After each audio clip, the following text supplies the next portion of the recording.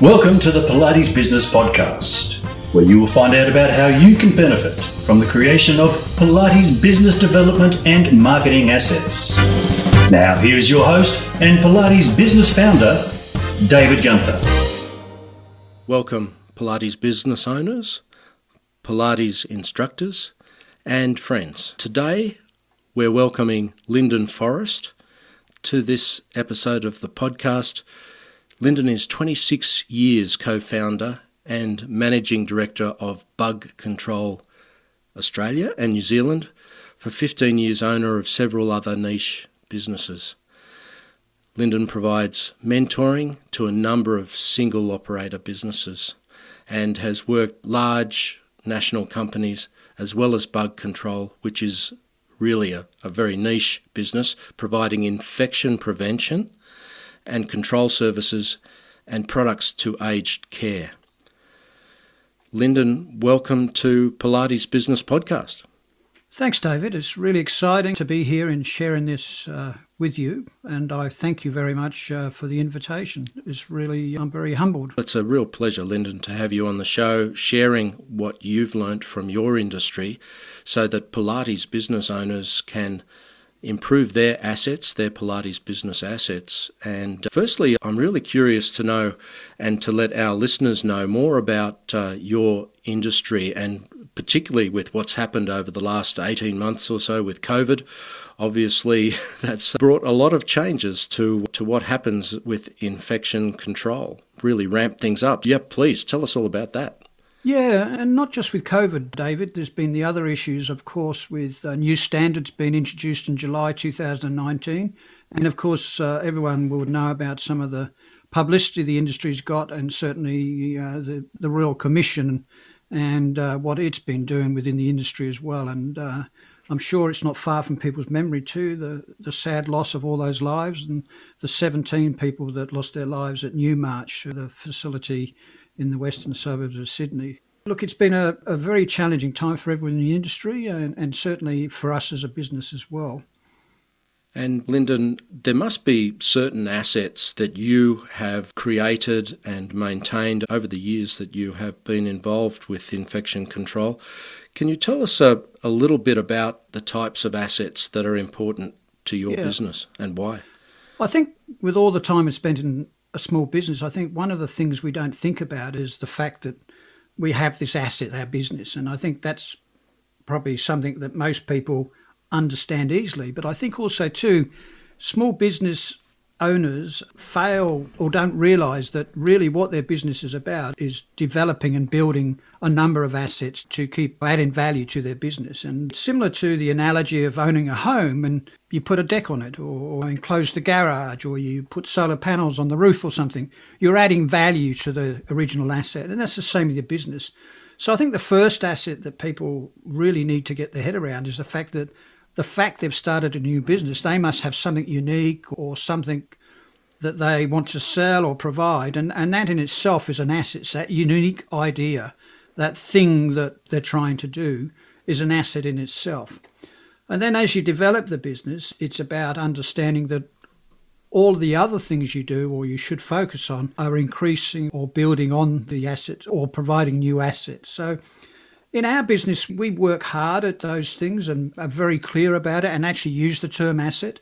So we've got things like our standing operational procedures, our SOPs. We've got our client list, which is probably our most valuable asset in the sense that the list of current clients, whether it's in your accounting package with your existing customers or potential clients, because you're gathering them up on an ongoing basis as you move through time. There's all the intellectual property, the things and ideas, the books, the manuals, the guides, the education, the training, all those things that you do, they're your assets too. And you need to make sure you protect those IPs or your IP, either by trademarking it or making sure that everything's got that copyright stamp on it that you see around the place. Lots of people don't do that, and that's really important.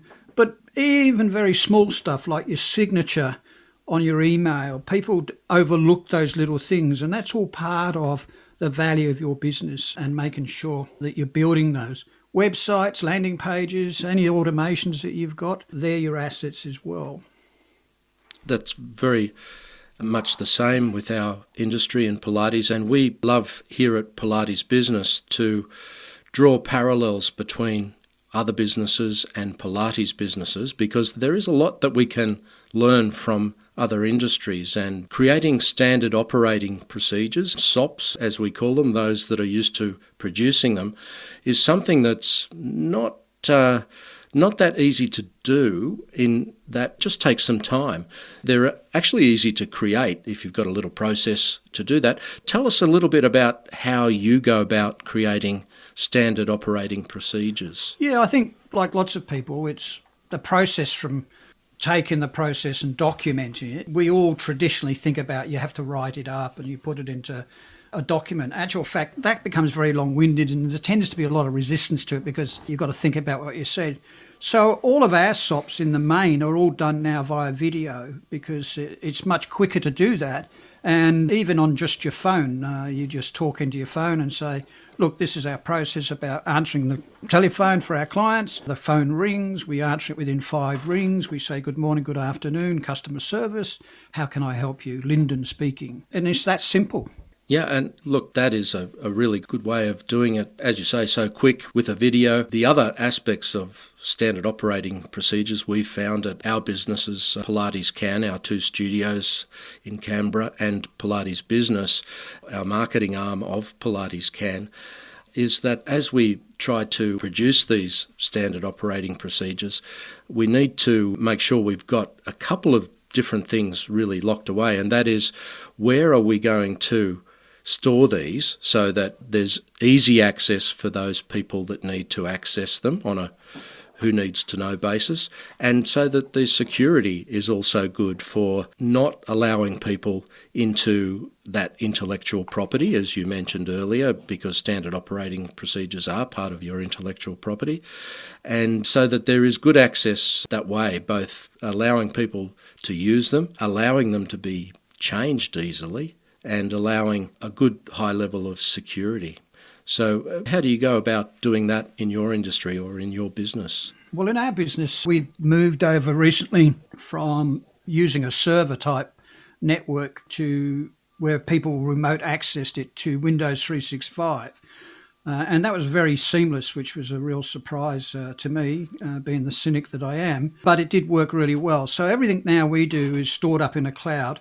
And I think that's a very underestimated thing or asset too, is now I know that if I lose my laptop or it gets damaged or someone breaks into my car and takes it because I'm silly enough to leave it there, I can just walk into an internet cafe and I can keep working because everything's web-based. So I can access my emails, I can access all our files and folders. Our accounting package is cloud-based and things like that. I think that's a really big step for any small business. You've got to have that redundancy and built in, especially with all of the virus things and things like that. It's really handy having it backed up to somewhere like the cloud. And look, people get a bit funny about that, and I understand that, but the reality is you can't afford not to do it because you have some bias or prejudice. But the other thing is too is that you can these days ask that it be backed up in Australia or backed up in New Zealand, and organisations can do that for you. And in actual fact, if you have it backed up like that locally, or you have that cloud locally, it actually also speeds up the loading of information from things like websites and onto people's mobile phones and devices. So that was a little side thing, but that's a really important asset, that you've got all of your IP, all of your documentation backed up and easily to access. Yes, and just to round that conversation off with what we do at Pilates Can and Pilates Business, we use OneDrive.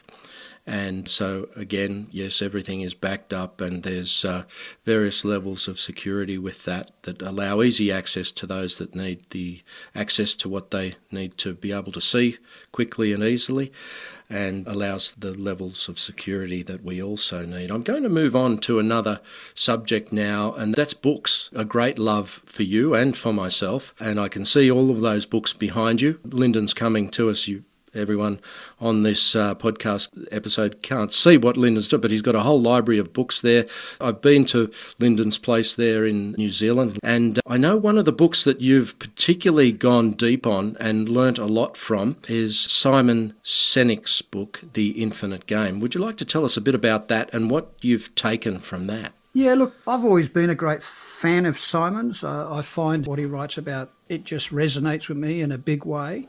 And I suppose that's to do with my age and I suppose the things I've seen in life.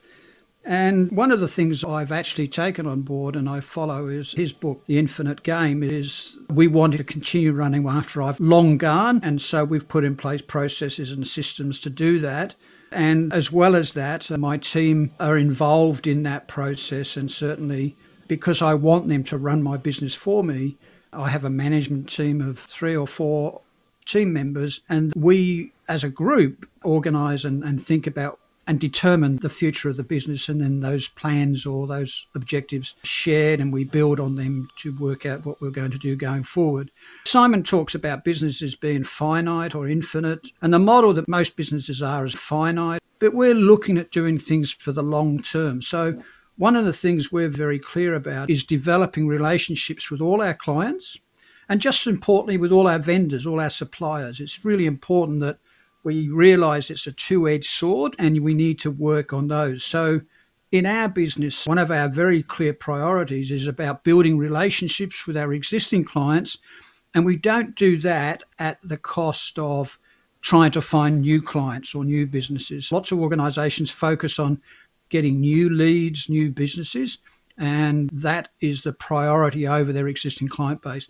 We're the opposite. We work really hard to build those relationships and strengthen them. And indeed, some of our clients we've had on board for over 20 years, and when you multiply that by the couple of $1,000s they pay us each month or each year or whatever, it's a lot of money we've had from those clients, and we really respect that, and we really work hard to maintain those relationships on that basis, that it's a lot easier to keep them on than it is to find new clients.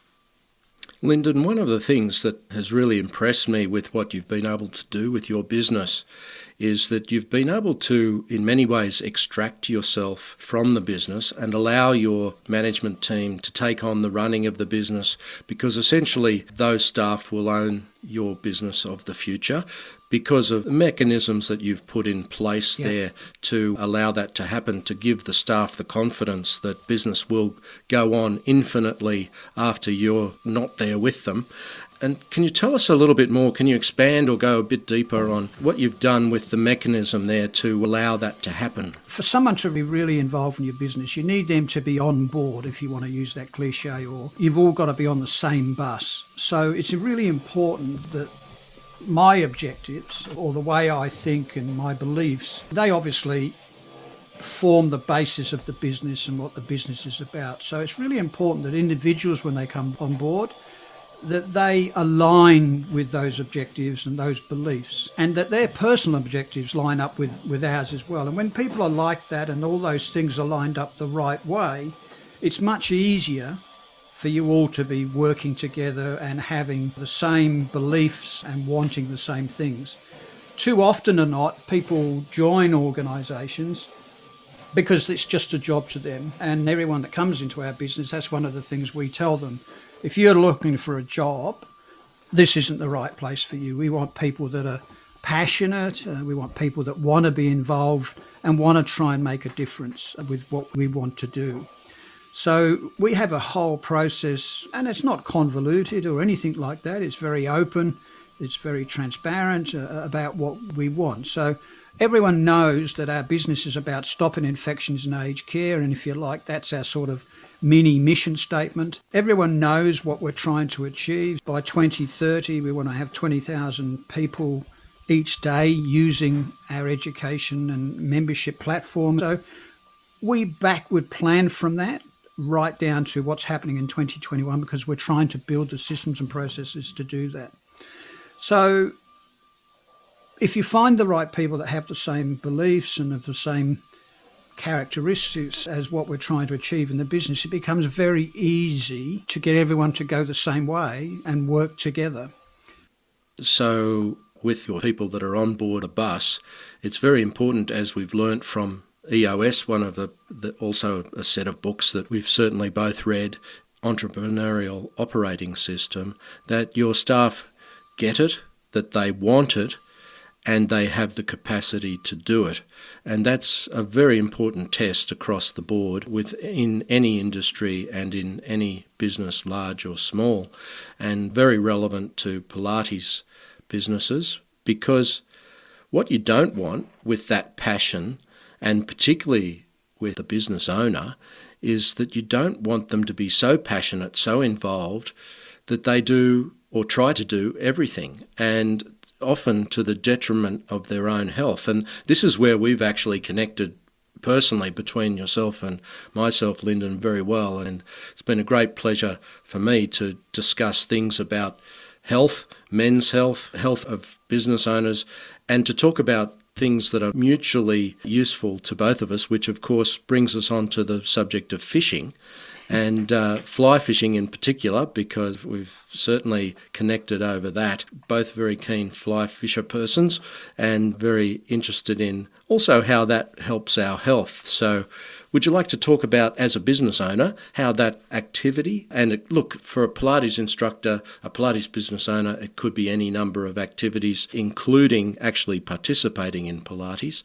But for you, I know it's fishing. So tell us a little bit about how that's helped you with your health. So I think it, again, comes back to Simon Sinek and his book. It's about deciding what you want to be and deciding what you want to do and then doing it. Part of being an infinite business, and certainly the decision I've made, is at my stage in my life, I don't want to work every day of the week, and I've got the right people in the right seats. We're very clearly focused. We've got similar objectives in place. So I leave them to do it. And as a leader of this business, I have two roles. One is to be the chief vision officer, if you like, to use Simon's term, a CVO. I think the other part of it is also about making sure that we have things in place that we can measure how we're going with our plans and things like that.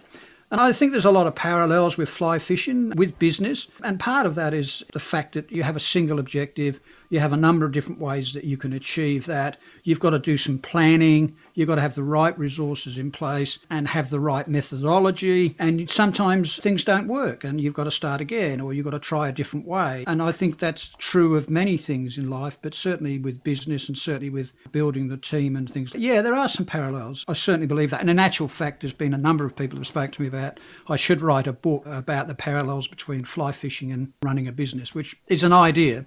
Certainly, I can see straight away the correlation with sales, for example, Yes. and sales is sometimes a dirty word in caring industries like infection control and the delivery of Pilates to our clientele. Sometimes it's a word that brings up different emotions, and I think for some Pilates instructors and business owners, it's a little bit scary. But really, sales, and we'll relate it back to fishing in a second, sales is about knowing who you're delivering to and what they want and what they need and what you can deliver, which comes back to your unique selling proposition that you mentioned earlier in the discussion. And that has really good analogies with fly fishing because, of course, fly fishing is a very targeted niche type of fishing, and you need very particular gear. Everything has to be just right to actually have that meaningful conversation, which is the fight with the fish. And if we related that back to sales in, say, the Pilates industry, it might be that price presentation discussion, discovery call and price presentation. We find that's an integral part of our processes. And if you don't have the right things to say in that discussion to be able to lead that discussion in the right way, then that potential client is going to swim upriver away from you and not be delivered to the net of your clientele. And of course, that is the objective. We want more clientele, and so we need to be very good at those things, know exactly what's involved with the customer, their journey, what they're after, and then how we can meet them on that journey with something that is going to be very attractive to them to be able to jump into our client group.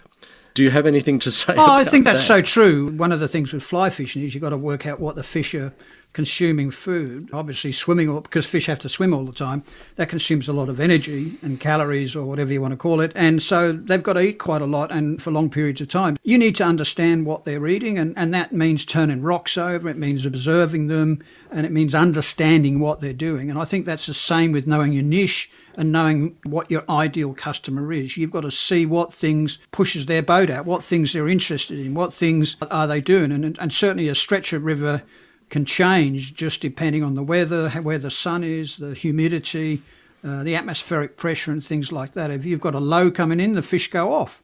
And that's the same with human beings. If they've got pressures on at work, they won't be interested in buying. You've got to understand that much detail, especially in such a crowded, busy market these days. You've got to really make that market that you're looking at as small as you possibly can so that you don't have to use all your resources and you're not wasting things like that.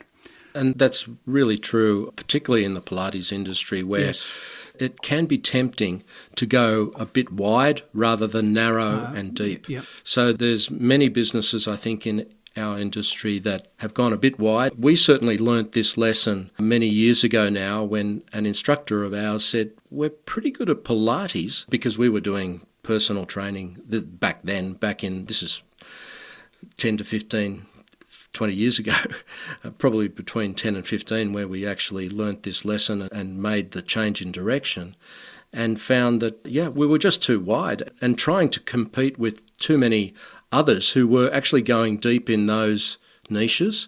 And so we needed to be good at what we wanted to be good at the most, and that we knew we could provide the best service to the community. And that's what we did by concentrating on Pilates rather than on other things that were... We have a similar story in our business too. A couple of years ago, we went through the exercise of looking at our products and the profitability of them.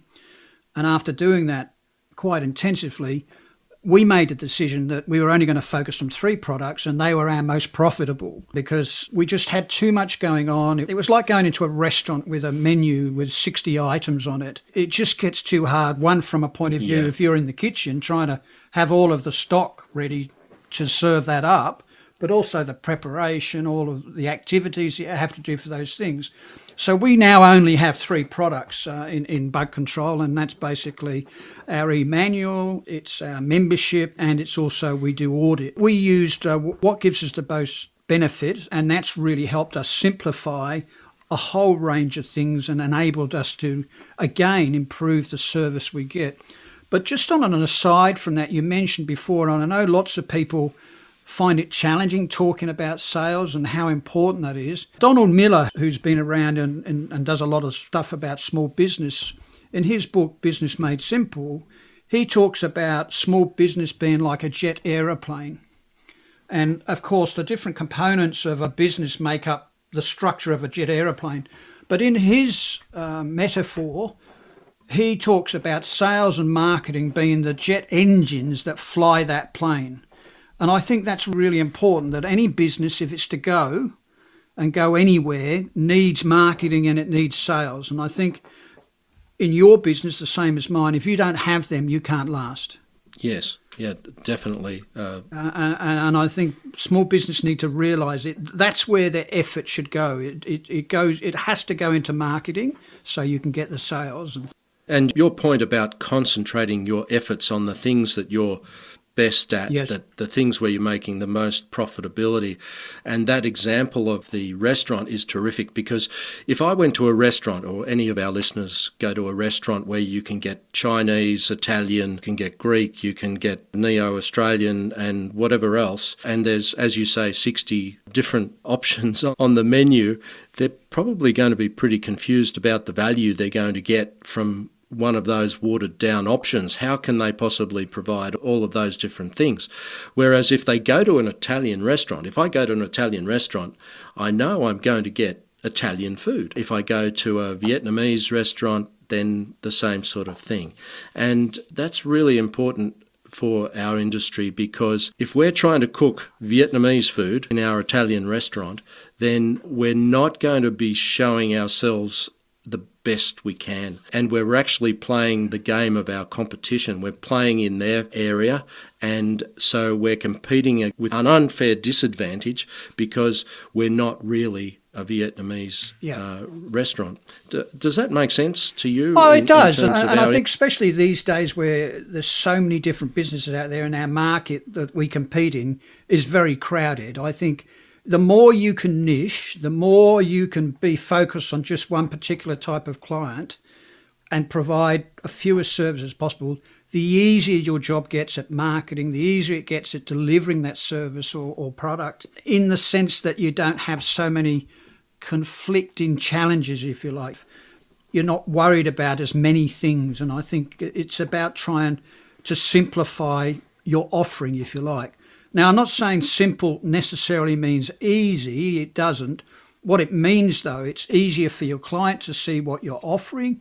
It's easier for you to deliver that in a way that's high quality and be consistent. Because when you talk to people about what makes them unhappy, what they don't like, it's inconsistency. It's that failure to deliver when you say you're going to deliver. Especially if you're just starting, it's a much lower risk and there's a lot less capital required to deliver if you've only got a few things to deliver.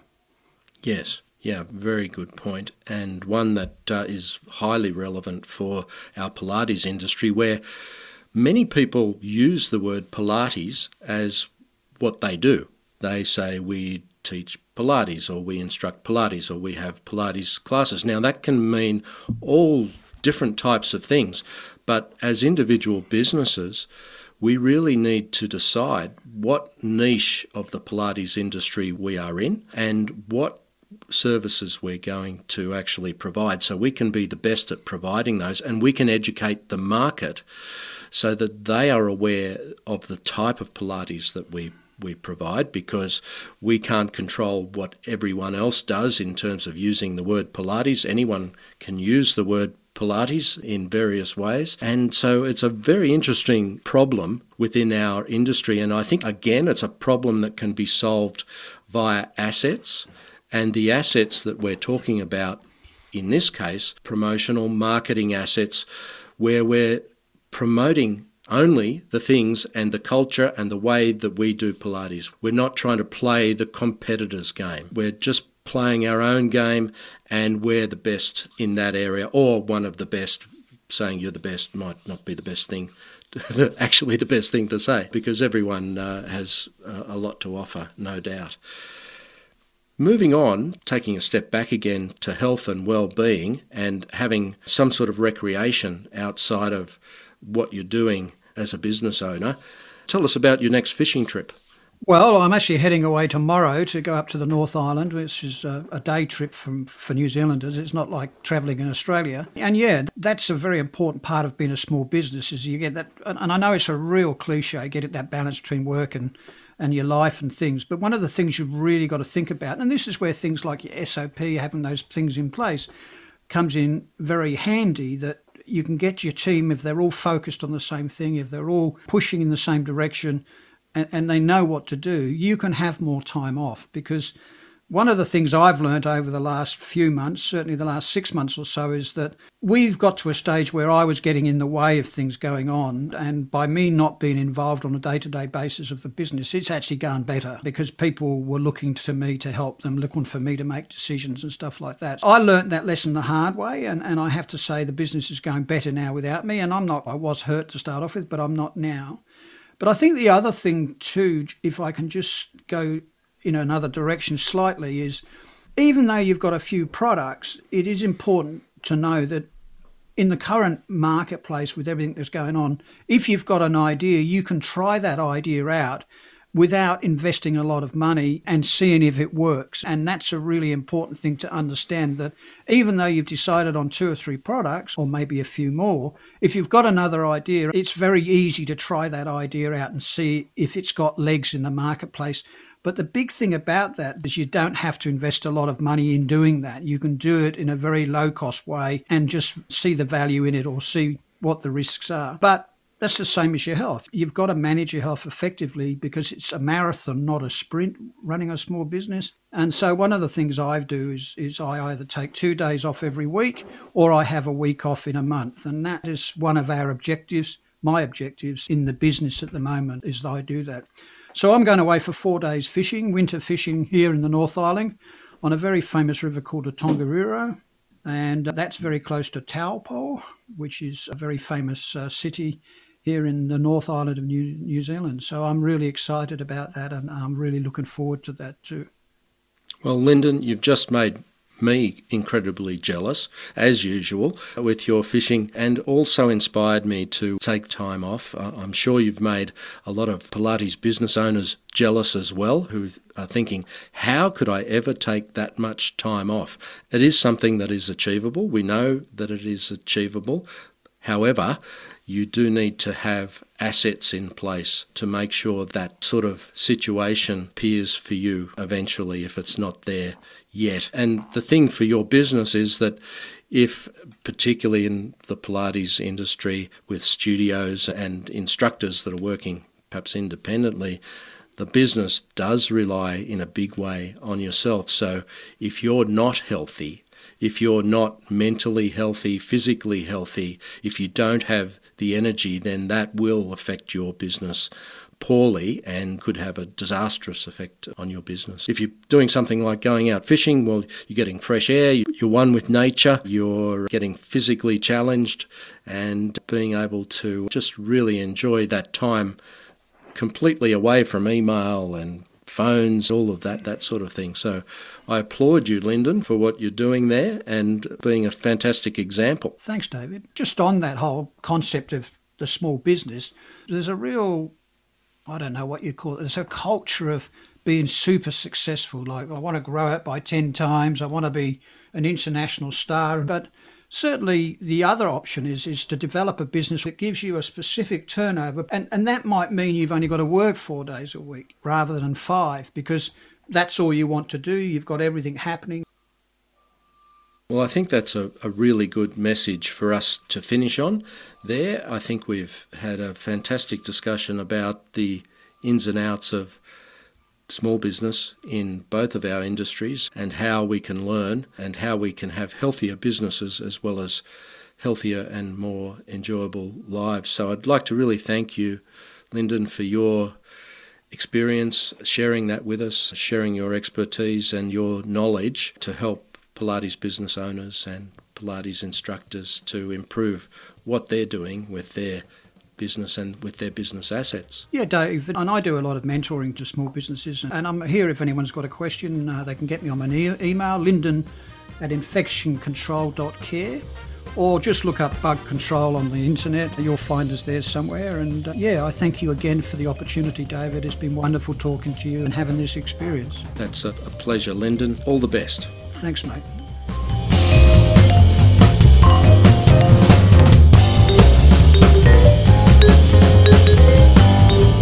Thanks for listening to the Pilates Business Podcast. Please pay it forward for our Pilates industry by subscribing, or if already subscribed, by sharing this episode with friends now, while you find out what's on next week's episode. Well, that was wonderful to catch up with Lyndon and to learn the lessons that Lyndon has been able to share with us for Pilates businesses. This Wednesday, we have our Pilates Business Bites short episode where we will explore Pilates post-COVID, where to now. Meanwhile, keep up your wonderful work, doing what you do best.